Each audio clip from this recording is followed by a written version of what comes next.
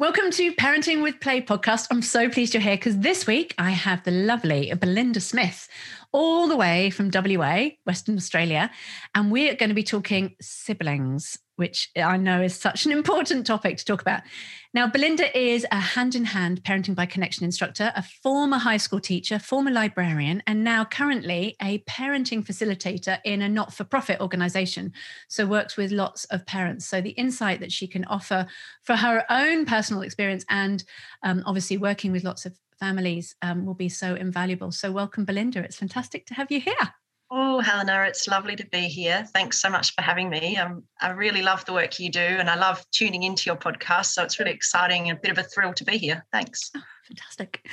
So do you want to I just gave a 30-second intro. Do you want to just give a little bit more background about you and your work? And then before we dive in to siblings. Absolutely. So I like to, start with how I came to parenting by connection as an approach, because that was an interesting journey. And basically I say, if there's a mistake to be made, I've made it. So when my son was born, I was absolutely besotted. I was an older mother and I was really ready to have children. And I thought I knew what was coming. And I had a real sense that this was going to be hard work and I was ready for it.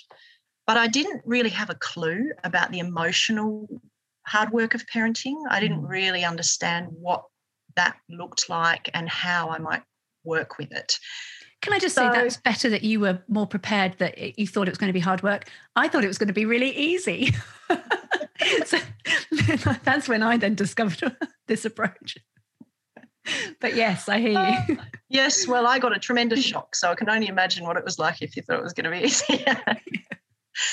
So he was born with a pretty tricky birth. I mean, it was a good birth. He came out, he was healthy, I was healthy, but it was a hard birth and had a lot of feelings. And I didn't have a clue about how to listen to those feelings. So essentially, I just breastfed him for like a year solid and just all those feelings got compacted. And we both really struggled. And there was really very little sleep to be had. He woke every 40 minutes for a couple of years. He tantrumed very early and had a lot of aggression from about 18 months. So I was really struggling, but I managed to be calm and patient and loving through all of this. I look back and I think, wow, how did I do that? And then I got pregnant and had my second child. And of course, then the pressure was really on and I really hit the wall and sadly kept hitting it for a couple of years before I found hand-in-hand parenting. I think I was reading Playful Parenting by Lawrence Cohen, which I love, and he referenced Patty Whitfler, and I was like, oh, I haven't heard of this person before. And so I started doing some of the online classes and finally it all made sense. Yay, I know what to do. So I tried to do it. And I couldn't. I just couldn't make it work. I would try to listen to his feelings. He would be aggressive. I would lose my mind. It was really, really challenging. And the thing that turned everything around for me was getting an individual consult with another instructor, Anne Heffron in South Australia. And just that half an hour of someone really deeply listening to me and me sobbing about how terrible I felt, what a bad parent I was, all of the deep, dark stuff that I'd been carrying with me, all of a sudden I had all this patience and play and love and a lightness. And I thought, right, that's the solution. So I'm very committed to listening partnerships. They've made a huge difference for me. I was homeschooling for a while, so I was out of the workforce for a while. And then a couple of years ago, I decided that it was time to work again outside the home. And my boys started at school and I work with an organisation called Miralinga.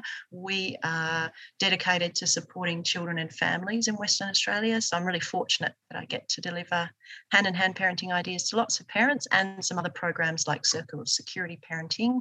Really relationship-based and reflective programs is my focus and what I enjoy. So Amazing. That's it in a nutshell. Yes, and I reckon that there's lots of people who can relate to the losing my mind stage of your story. Sadly, yes. Yeah, because it is hard work. And like you were prepared for it to be sort of hard. I thought, well, it can't be that hard. and then it is. it really, it can be really hard when we don't have the support and we don't have that emotional outlet for ourselves. It's just, oh my gosh. Yeah. It's tricky stuff. Yeah. So my boys were probably 5 and 2 when I had that experience of that really deep listening, that I suddenly thought, oh, I don't need to try and hang on by my fingernails and grit my teeth. I actually need to release this tension, and that's what makes a difference. So it actually took a long time. I'd been getting it probably really wrong, I think, with the best of intentions and trying really hard. I'd been struggling and losing it for a long time. So it took a long time for things to turn around, but they really have. And my boys went from fighting all day. Siblings love each other so much, but when there's any challenges in their life, they tend to show up, I find, in that relationship. So, yeah, we also had a lot of other challenges over that period. We had a number of family members pass away sort of 5 years ago, and that was really tough on everyone. And then I'm a single mum now, co-parenting with their dad, and so that has gone pretty smoothly, but that's hard on them too. So there's been lots of challenges in there, and these tools are just a lifesaver. I just don't know where I'd be without them. They really make healing possible and make everything work out okay in the end, kind of thing. My head hits the pillow at the end of the night and I think, yep, that was okay. Whereas I never thought I would get to that point. Yeah. And when you're in the mess of it all and the chaos and the fighting and our reactions, it's really, you just go, oh my God, I can't do another day. It's really hard. Exactly. You just want to quit. You just want to quit. So how old are your boys now? They're 11 and a half and 8 and a half. And they still have moments where things are hard between them. But what I see is that they've got much more capacity to connect well together. And one thing, I was thinking about things to talk about today, and there's a number of strategies or tools that I would say are really pivotal. And the first one, of course, is special time. I remember we'd been doing special time ad hoc for a long time. And when they were 6 and 3, their dad and I decided to commit to doing it every morning. And so we would do special time every morning for 15 minutes each. And we did that for about 18 months. The difference was phenomenal. Like, I can track their relationship and how it's going. It's directly proportionate to how much special time they're getting. And so as soon as the wheels are falling off a little bit and everyone's having a hard time, I kind of step back, and I'm lucky because I have a lot of listening time to reflect and step back and think, right, yeah, we did 3 minutes of listening time, of special time this morning. That's just not enough. They need more. So we still do special time most days. And generally, they use that time just how they need to.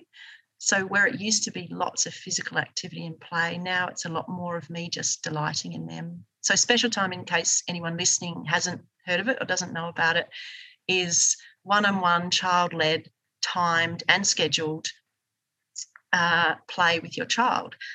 And it's just such a beautiful opportunity.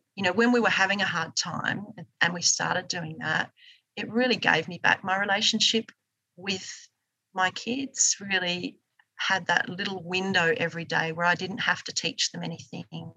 I didn't have to get them to do anything. I didn't have to manage any behaviours.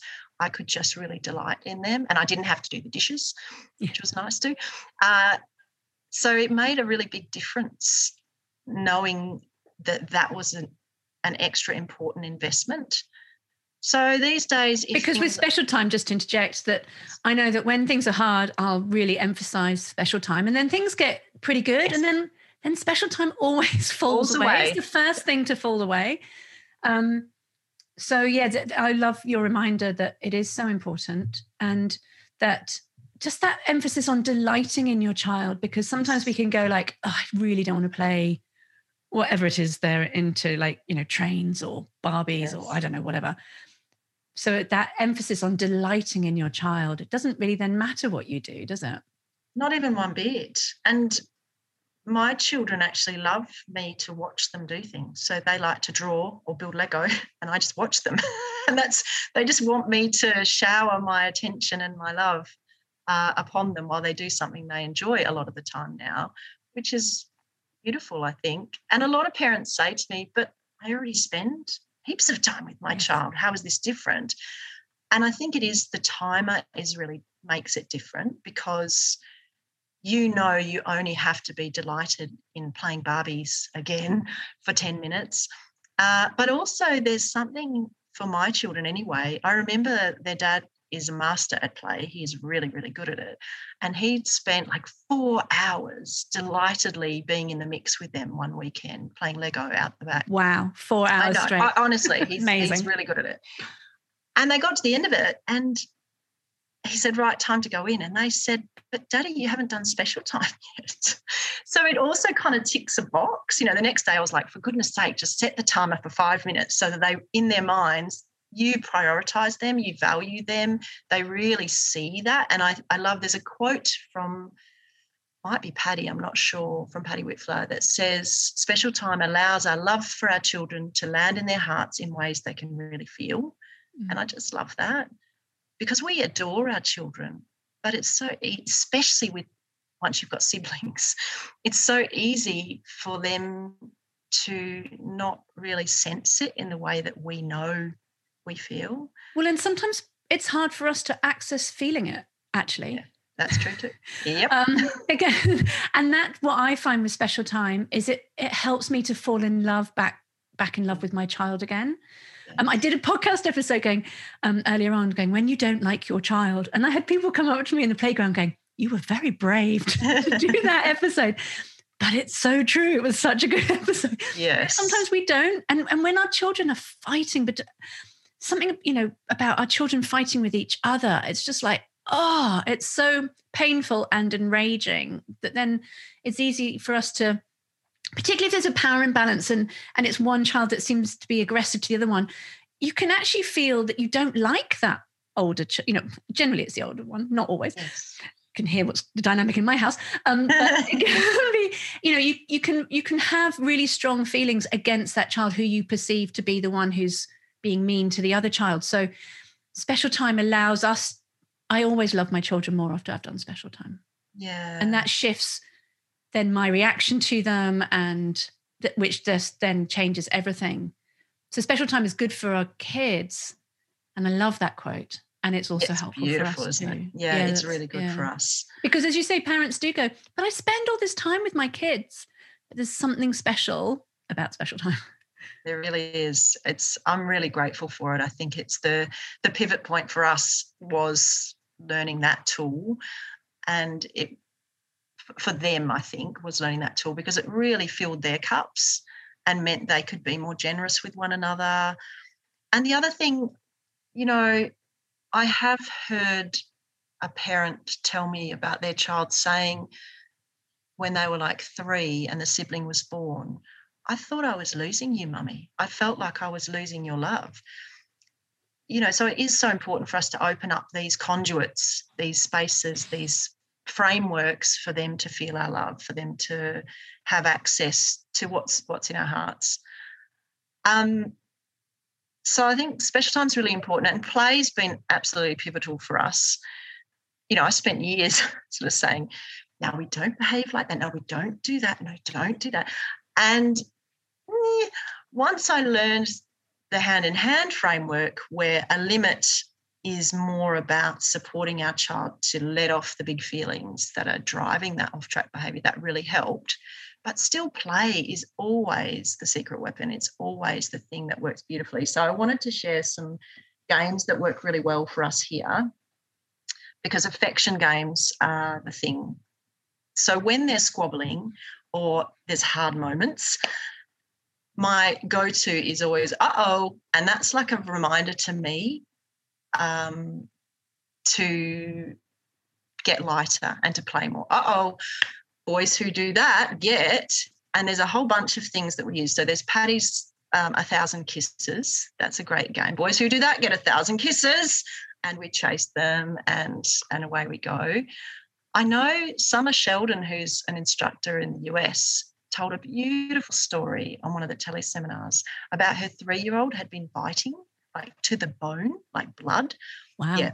And this was at the start of her Parenting by Connection journey. And she tried everything else first, punishment and timeout and everything, and nothing was working. So she thought, this play idea sounds completely off the wall, but I'm going to give it a try. So I'll try and catch him before he bites, but when he bites, I'll try and be playful and light. So she'd say, boys who bite need 1,000 kisses. And she said she'd been trying for weeks. And within 2 days of using that strategy, not only did he completely stop biting, but also the other children she had 2 other kids, really liked that strategy. Our children really don't like it when we come down hard on the quote unquote aggressor. They really don't feel good about seeing that. And I think when they're empowered to say, Mummy, so-and-so needs 1,000 kisses, it gives everyone a pathway out of that hard moment that everyone can feel good about. So we use flat as a pancake as well. I love that. I know. Can I just go back to the 1,000 kisses? Yeah. It's so lovely. And one of the big hesitancies and resistance to using play in those moments is because parents then think, well, am I rewarding my child for that behavior? Because clearly biting is, in quotes, not acceptable. I mean, it's not acceptable Absolutely at all. Not okay. And so we feel that we need to teach children what's acceptable is. Often children do know that in any case. So can you just talk about, that it's not rewarding. It's not causing children to think, oh, well, I'm going to bite again in order to get 1,000 kisses. You're not rewarding children for that. I think this is where hand-in-hand parenting is so revolutionary, and the aware parenting process as well, from what I understand, has a similar view that our child is not choosing to do that. They're not sitting back and thinking, I'm going to go into today and I'm going to bite that sibling and I'm going to kick that sibling. Their brains are not working and not working at their best. And if we understand a little bit about brain science, their frontal lobe is literally offline. They've flipped their lid, and listeners won't be able to see my hand at the moment, but if you make a fist with your fingers over the top and then flick the fingers up, that's the frontal lobe. And that's a great thing to do in a hard moment, I find. Just, their brains are not online. So when we completely change the framework from rewards and punishments to connection, it is a difficult step to take. I found it very hard. And I really worried that I was encouraging bad behaviour. And what I would suggest is that if you've been trying rewards and punishment, or you've been trying some other things and they haven't worked, just like Summer in that story, give it a go. Because my experience has been that experiment has yielded amazing results. My children do not want to be fighting. They do not want to have a hard time. They really want to get on well together. And shame and blame never makes anyone feel better. Mm-hmm. That whole hurt people, people who feel good, do good. All those little quotes are really pithy. I think they're really profound because they're right to the meat of it. Our children don't want to be doing the wrong thing. And if we can help them to connect back into their good selves, connect with one another, it just makes everything go better. And even when it falls flat, so I've had moments where I've tried these games and they're still at each other and it doesn't work. What happens is that things reliably get better after that. Whereas if I come in heavy-handed, what happens after that? Their brains flip out even more. I'm not safe. Mum's losing her mind. Things are not going well. They feel more unsafe, so they're more likely to go off track next time. So actually, it feels counterintuitive, but my experience and the experience of thousands of parents is that this is well worth experimenting with. Give it a try. And you are the expert in your family. That's another thing I love about this approach is it's not someone standing on high saying, you must do this. You get to choose. You get to decide what's best for you. I think with that deep understanding that children want things to go well and they've got good little hearts and they're trying their best to get through the day, but they're scared in that moment. An aggressive child is a scared child. Then you are more able to relate to the reality of the situation and help them out of it in a way that supports everybody's needs. And that's certainly been the case here, that as soon as I bring in blame and shame, you know, my children really demand A-level parenting, because the minute there's any blame or shame, then they let me know that that's not okay. And empathy for everyone. So sort of, I'm so sorry that happened. I'm so sorry I wasn't there to help. I'm so sorry you felt so bad that you had to hit your brother. I really wish that hadn't happened. I'm so sorry. That empathy for everyone helps. And I've learned to separate them if things are really tough. They very rarely get physical these days, but they did a lot when they were younger. So I take one to another space, and I know has been another secret weapon. So this is the stay listening tool from hand-in-hand parenting, where we just stay and listen to whatever comes up. And they tell me how horrible their brother is, and how, you know, really, really hard things to hear. I wish he was never born. I know you feel that way. I'm sorry. And that empathy does a lot of good. And also in there, I do try to hold the space of goodness between them. So, you know, he's a good brother. He loves you. I'm sorry that was hard. He wants things to go well. And does that enrage him more? I was going to say, of course. Yeah. Of course. He's not a good brother. Yes. But ultimately, that's our job, is to be the emotional anchor in every way. And so I think we need to anchor to their goodness. You're a good kid. I know you didn't mean to hurt him then. I know you didn't want that to happen. He's a good brother. He loves you. That, in the moment, like all of our limit setting, tends to mean that big feelings come up more. But that's just what we want, is a sort of a scouring out of the emotions. An emotional poo, Patty calls it, which I love. Great. It's a great analogy, though. It's so perfect, isn't it? Because we go into parenting knowing we're going to be dealing with nappies a lot for the first few years. We've got whole rooms set up for this process, and our emotions are really no different. We've got emotions and feelings that are really difficult to digest, really difficult to process, and they need to be expelled. They need to come out.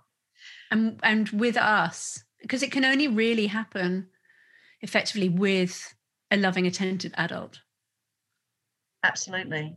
It's not the same as a child going in and to their own room and sobbing, I hate my brother, and they're doing that on their own. That's not what's going to shift things. It's really not. That sort of compassionate witness or honouring their experience is a really important part of the puzzle, even though it can bring up big feelings for us. To hear them say, I hate my brother, can be really I wish he was never born is a big thing. And it's very hard to hear, but it's also very common. It's not, doesn't mean that your child is a dreadful child for saying that or for thinking that. And the thing I love about this process is that I've learned the value of being with my children with their big feelings. I think, wow, imagine if he had to go through this by himself. Which is what most people do. And we did when we were little. Exactly. Yeah. So I do love that they do share that with me. It's in there. Wishing it away isn't going to make it go away.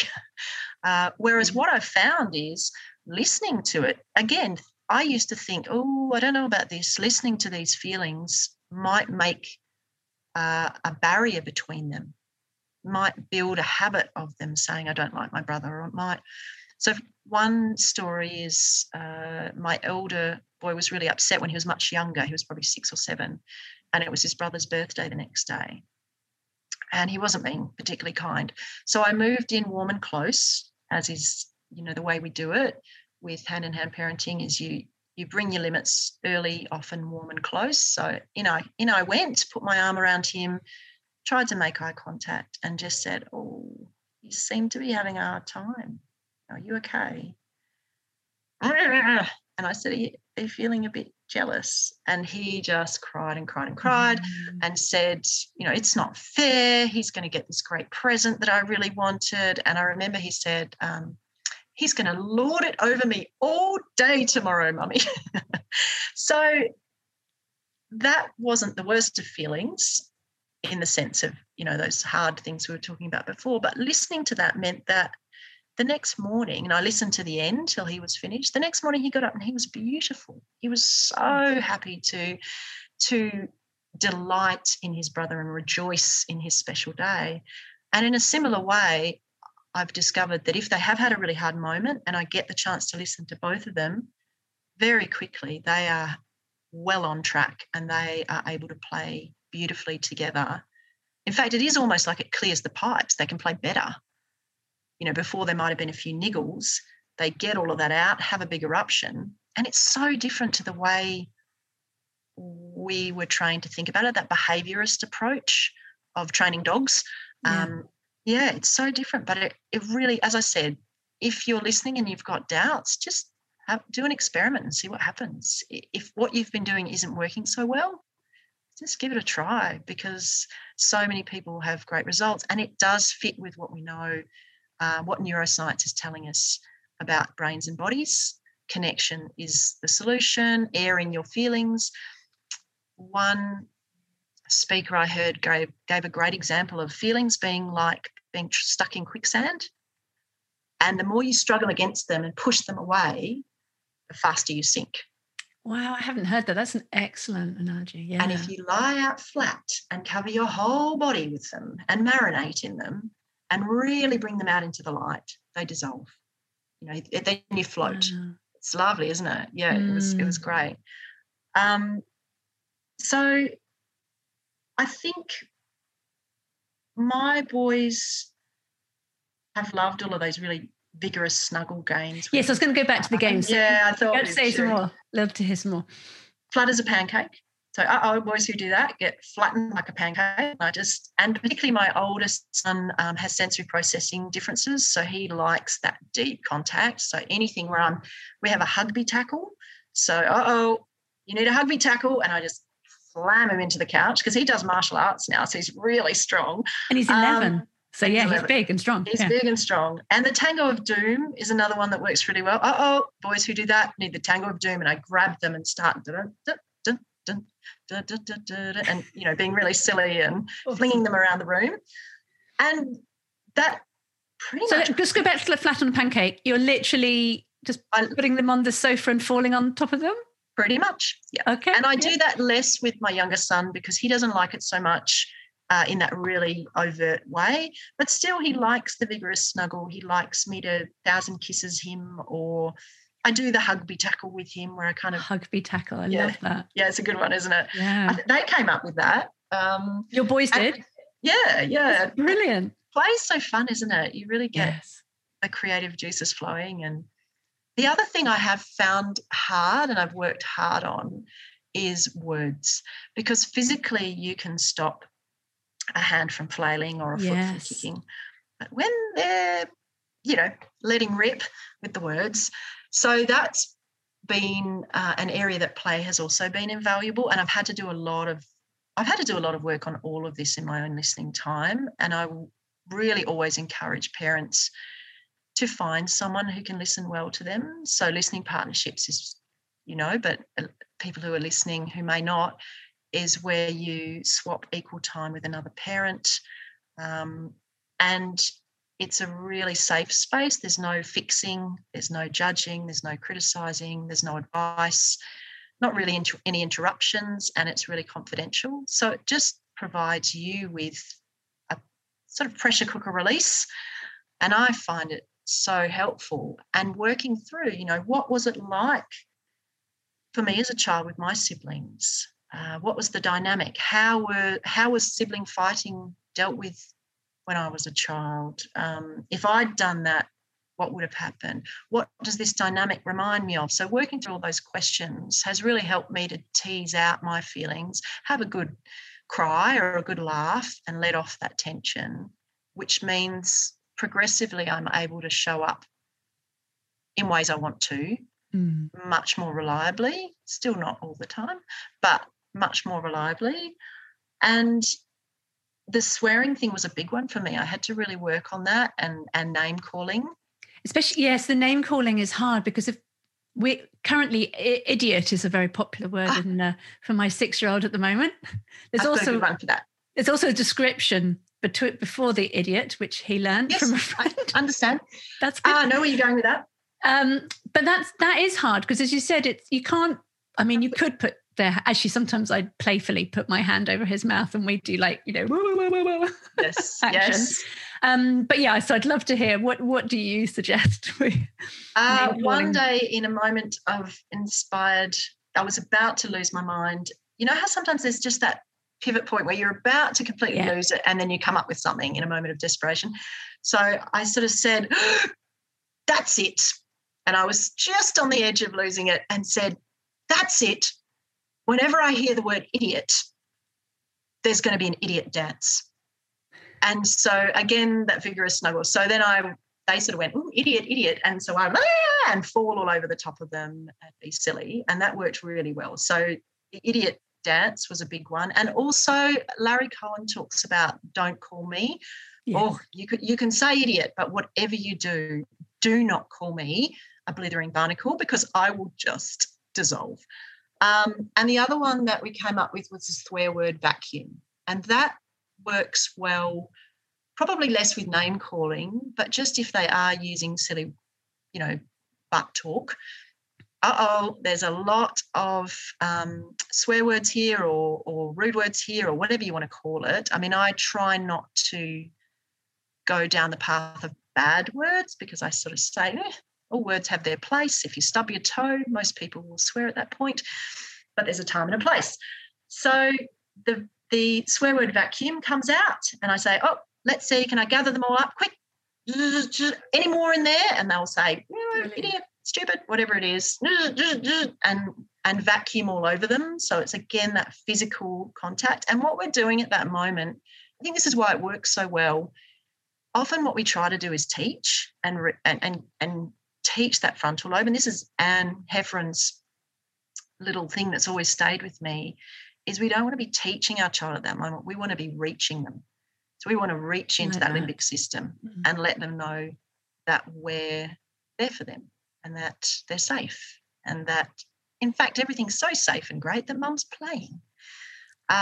Yes, reach, not teach. I really love that. I love that. It's been a real touchstone for me as a parent because my tendency, I'm a talker, you may have noticed, and my tendency is to talk and talk and talk and talk. And just remembering that the limbic system needs physicality, needs warm eye contact, needs that beautiful tone of voice to register that safety. So that's been a really big help for me. And the other one is the bugs. So a listening partner came up with this for her children. It can be grumpy bugs, whiny bugs, fighty bugs. "Oh no, the bugs are back. Is there one behind your ear? Let me get it. Oh, is there one under your arm? Let me grab that. Oh, I think I've got them all. Are they still there?" And it's great for things like whining because children don't want to be there. They're feeling quite powerless, and connection can really help to bring them out of it. So that was a really helpful one that I've been able to use across lots of different spaces. Bugs. Yeah, so that's some of the games. So awesome. I know, it's so helpful, isn't it? I've loved, there's a lot of great articles on the Hand in Hand website, games for toothbrushing, games for siblings. So I keep going back to them because you can only hold a few in your brain at any one time. And it is really helpful to have ideas. And it takes the pressure off us as parents because so many people say, "I can't think of anything in the heat of the moment." Well, if you sort of proactively just read, it's probably about 3 games that we do repeatedly. Yeah. And that's all that's needed. But sometimes then you might want to have some other ideas. But it doesn't have to be complicated. It's just that nature of silliness. Yeah. Like what did you call it? The tango? The Tango of Doom. Tango of Doom. I mean, awesome. And fun. And a great name and even a brilliant name to say, the Tango of Doom. Yes, it's just that silliness. Whereas I think so often we just think parenting needs to be serious and we all need to be very, firm and clear and serious. Whereas actually what we really need is connection and silliness and playfulness and joy. Absolutely. I think that's it. We forget that we're really just nervous systems walking through the world. And those nervous systems need to sense safety. And it's hard to sense safety if you've got this kind of mum or dad or carer who's doing their very best, absolutely trying their hearts out. But come on, let's go. We've got to get in the car, and now we've got to go here and stop doing that. And those nervous systems need that beautiful, delighted, relaxed and unhurried and unworried. And here I am, which is not possible to do all of the time, I don't think. But carving out some of that really does huge favours for our children and us. As you said, I think it's been such a positive influence for me too, learning to do this. I mean, this did not come naturally to me at all. Which is, I think, really helpful to hear, because people go, I'm not a playful person. And I'm going, well, nor was I. No.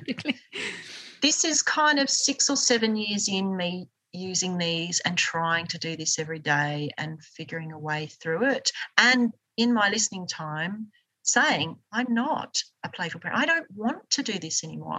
This is not fun for me. I'm exhausted. I can't do one more game like this. And having that space is really helpful too. I can't emphasize that enough, actually, that particularly if you do have siblings who are fighting a lot, you need someone to hear how hard it is for you. And someone who's not the dad or your partner, because I find if I start complaining about my children to my husband, it winds him up. Yes. And then he's harsher with the children. Whereas it's so much more beneficial to take it elsewhere, away from the whole, from family situation, so that I can speak freely without fear that, that's going to colour their view of my kids and impact their reactions to them. Yeah, absolutely. It is really, it's a lovely thing to do with a partner listening time, I think. But as you say, it gets kind of tangled sometimes. So it is really helpful to have someone who's not in your family system to just hear you and to empathise. And also the listening part is so valuable. I know deep in my bones that parents are doing their best, because I've listened to so many parents now and really heard their hearts in that really deep, beautiful way that you do in listening time. And I'm like, right, everybody is just trying so hard. Everybody is doing their best. It's really reassuring as well to know that it's not just you. It's not just you struggling with this situation. It's not just your kids that are, being challenging. This is sort of a universal experience for many, many people. Absolutely. Pretty much every workshop I give, that's feedback that we get is, I thought I was the only one. I thought I was the only one. I think it is really valuable. So I wanted to say a couple of other thare So there's the special time and the affection games that we've talked about, the rough housing, so just lots of physical play is really helpful. But 2 other things that we found really helpful are kind of days out, or there's a book called, I think it's called Love Bombing. Yes. And so we do that where we'll have an extended period of time. Lately, I've been doing restaurant dates. My boys are a bit older now and not quite so bouncy, so we can go out for a nice meal. And do you go out together with both of them, or do you do one? No, one-on-one. Yep. And that extended one-on-one time again just fills their cup so much. And whenever, we just moved house a couple of months ago, so I scheduled something in just before that because I knew that's a big transition for them. So whenever there's big changes or transitions, having that focused time I find really smooths the path and helps everyone. And the other thing that really seems to help them is family time, so scheduled meetings. We do a little thing at the dinner table where we'll talk about what went well that day or what we're grateful for. We have family movie nights. We have, all those kinds of the glue that binds the family together and gives them a space. Like we have a reading fest whenever we fancy it, and they just snuggle up either side and we read books together. And these are things we do anyway, but giving it that name, a bit like special time, saying, right, shall we have a reading fest tonight, really builds a sense of us as a family and them as brothers. And it's really powerful, I think, for supporting their sense of connection with one another and helping them build a great relationship. The other thing we do is Brothers' Day. So once a year, I got this from Laura Markham, Aha Parenting. Once a year we have Brothers' Day, and they choose cake together and they decide on a fun activity to do together for the day. And we just and they write notes to each other and things like that to say, you know, why I'm glad you're my brother and so on and so forth. So, that's gorgeous. Yeah, it's a highlight. It's a great one. And they always choose an extravaganza of a cake with millions of lollies on it, and everyone's happy. Yeah. Oh, I love that. I feel all warm. Goosebumpy, yeah. So lovely. Oh, wow. Thank you so much. There's so much goodness in there. Games, the listening for our children, for us as mums. Amazing. Thank you. Thank you. Is there anything else you want to add before we finish? I mean, you've given so much. I would like to say that it's so important that we try to hold on to our compassion for ourselves when we're navigating challenging moments with siblings, and also holding on to their goodness. And this, you know, even if behaviours are really, really tough, this is a beautiful child who is doing their best, and that can really be a lifeline through the hard moments. So I would, as I said, I've worked with so many parents, and every parent I ever talk to is absolutely doing their best, and they deserve lots of support. It's such vital work. And yeah, thank you to all the people who are listening, because it's such an important job, and I think it's not acknowledged enough and appreciated enough. Yeah, I wholeheartedly agree.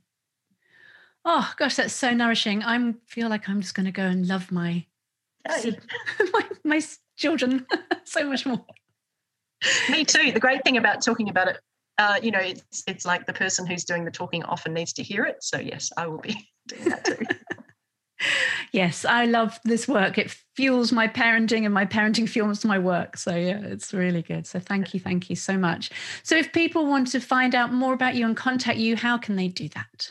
I have a couple of ways of doing that. You can contact me through the organisation Miralinga at our website, miralinga.org.au, or you can contact me through my Facebook page, Parenting by Connection with Belinda Smith. Brilliant. I will put both links in the show notes. So please do reach out to Belinda. She's obviously doing great work in the not-for-profit, but also works individually with parents too. So, and clearly amazing with helping sibling rivalry and sibling squirrel. God, I can't see that. Sibling quarrels. Lots of experience. And I want to finish by saying thank you, Helena. You're doing amazing work, and it's so, you know, lucky parents who get to hear all these great podcasts and get to work with you. So thank you for everything you're doing. Thank you. All right. Well, hope you enjoyed that, and I will chat with you again soon. Take care. Bye. I hope you enjoyed this week's episode, and you can see how you can implement what we talked about today with your children and family. Be sure to hit subscribe in your podcast app to know when each episode is released, and I would love it if you could leave a review and share with your friends. And if you want to shout less and connect more, head over to parentingwithplay.com.au to download my quick guide of 5 simple games which you can start playing straight away. You really can transform your everyday parenting challenges with connection and fun. So have a great week and enjoy playing.